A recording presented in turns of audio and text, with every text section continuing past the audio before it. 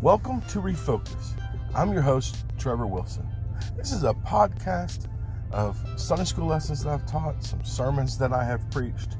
I have various guests at different times. Basically, the whole idea is to just kind of refocus back on the Word of God, going back to those Bible stories, studying the Scriptures.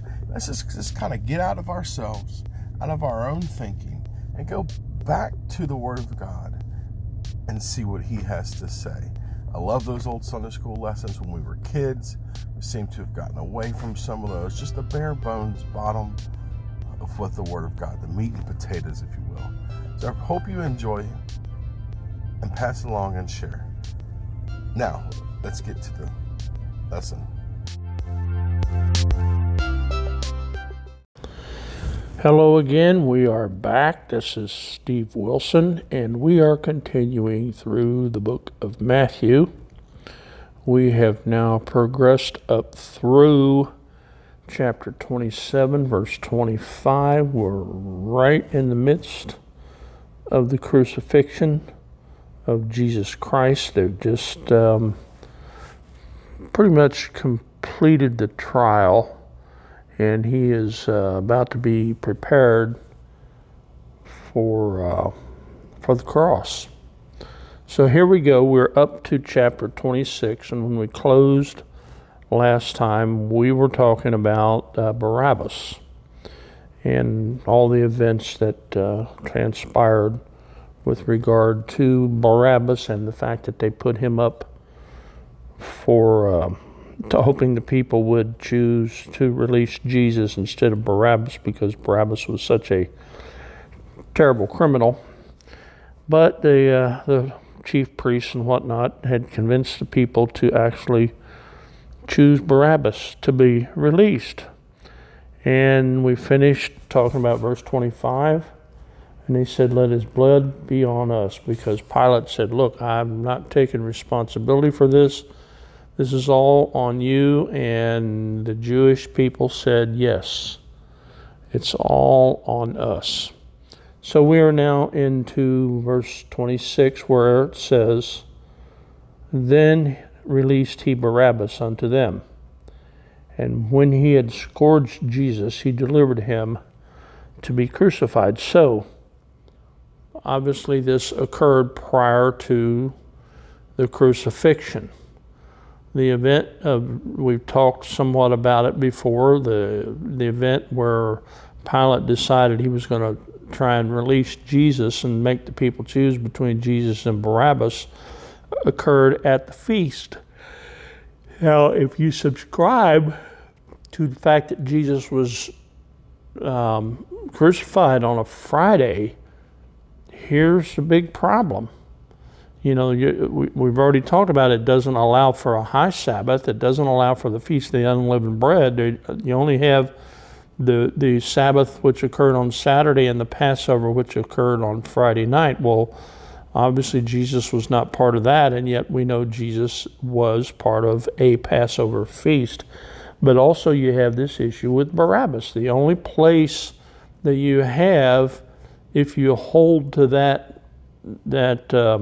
scenario where Jesus was crucified on a Friday, the only feast you have is the Passover feast that occurred on Friday evening. Well, the problem with that is it says that Barabbas had, this occurred with Barabbas at the feast. So now you're into Friday night, which technically you're into the following day, because the Jewish calendar started the day at 6 o'clock in the evening and went to the 6 o'clock the following evening. So you're now actually into the Sabbath. You have the Passover feast, in the evening, and then the next day, of course, you celebrate Sabbath. So now you have this issue where you had to have the event with Jesus and Barabbas occur at the feast, and now you are now you're getting ready to crucify Jesus. So now you're crucifying Jesus late Friday night at best. Well, when it comes, one of the things it talks about in Scripture that the Friday people talk about is that they wanted to take Jesus off of the cross, so they came to break his legs because they wanted it done before the Sabbath. Well, the Sabbath is already occurring. So they're trying, on one hand, they're trying to do something before the Sabbath, and yet he can't even be put on the cross until the Sabbath. So you have this conflict, this unreconcilable conflict, if you hold to the Friday scenario for the crucifixion. And then, so this Barabbas thing just really is somewhat of a sticky wicket, as they say in England. It's something that just, it throws a wrench in the works. You just can't, it doesn't fit. The timing doesn't fit. So anyway, then in verse 27, then the soldiers of the governor took Jesus into the common hall and gathered unto him the whole band of soldiers, and they stripped him, put on him a scarlet robe. And when they had platted a crown of thorns, they put it upon his head, and a reed in his right hand, and they bowed the knee before him, and mocked him, saying, "Hail, King of the Jews." That's what sinners enjoy doing. They enjoy mocking Christians. They enjoy mocking our beliefs. They enjoy, they can't do anything about Jesus. History proves he existed. All these events are verifiable even by secular historical processes. There's no doubt Jesus lived and Jesus was crucified. And yet sinners still try and mock us for believing that, and mock us for saying that he died for our sins. Well, that's where sin leads you, and that's where it's headed. Any time you get involved in any kind of sin, even as a Christian, folks, just a little sin, it's going to point you directly to bigger sin. It's heading you down the road of outright rejection, of denial of Jesus Christ. That's its end goal. So even if you're a Christian, and even if you believe you can't lose your salvation, as I do, you can lose your testimony, and you can end up allowing doubt to come into your life, and doubt causes problems. That's the direction of sin. Another problem that you have here is it says in verse 31, and after that they had mocked him, they took the robe off him and put his own raiment on him, and led him away to crucify him. So you get this issue of the robe, and there are other things. There's the crown of thorns. There's the cross itself, and later on you hear it just talks about his garments that he wore. I don't know what all he had on, but these are what became relics. In Catholicism, relics are a big deal.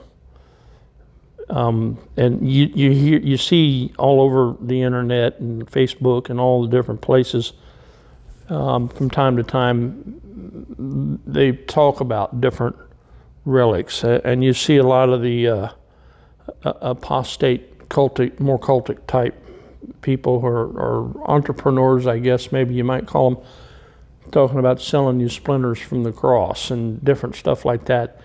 And people trying to commercialize the things of Jesus. But not only do they commercialize them, in their heyday, the Roman Catholics would gather these relics, and they still do, and there's rumors as to what relics they may possess that are in some vault or catacomb or something in Rome, of things like the robe and whatnot that they may possess and have kind of squirreled away from society. But there's a time when people would worship these relics. They would put them on display, and people would travel to Rome and go to the Vatican and pay and get in line to be able to walk through and see or touch or feel a relic of some sort. we as human beings just kind of have a tendency to do that kind of thing, to worship relics and maybe even special events. I think I've probably mentioned before why Jesus from time to time would say, look, don't, he would do something, perform a miracle or something, and then he would tell everybody, look, don't spread this around. Don't make a big deal out of this because my time's not yet come. He didn't want the people to do what happened when he, made the triumphal entry into Jerusalem, and they praised him and all that, and then a few days later, he's crucified now. He knew that was going to be the end result, and so he told the people, look, don't make an issue out of this. Don't go around telling people who I am just yet. He says it's not time for me to publicly proclaim who I am because the end result is they're going to betray me.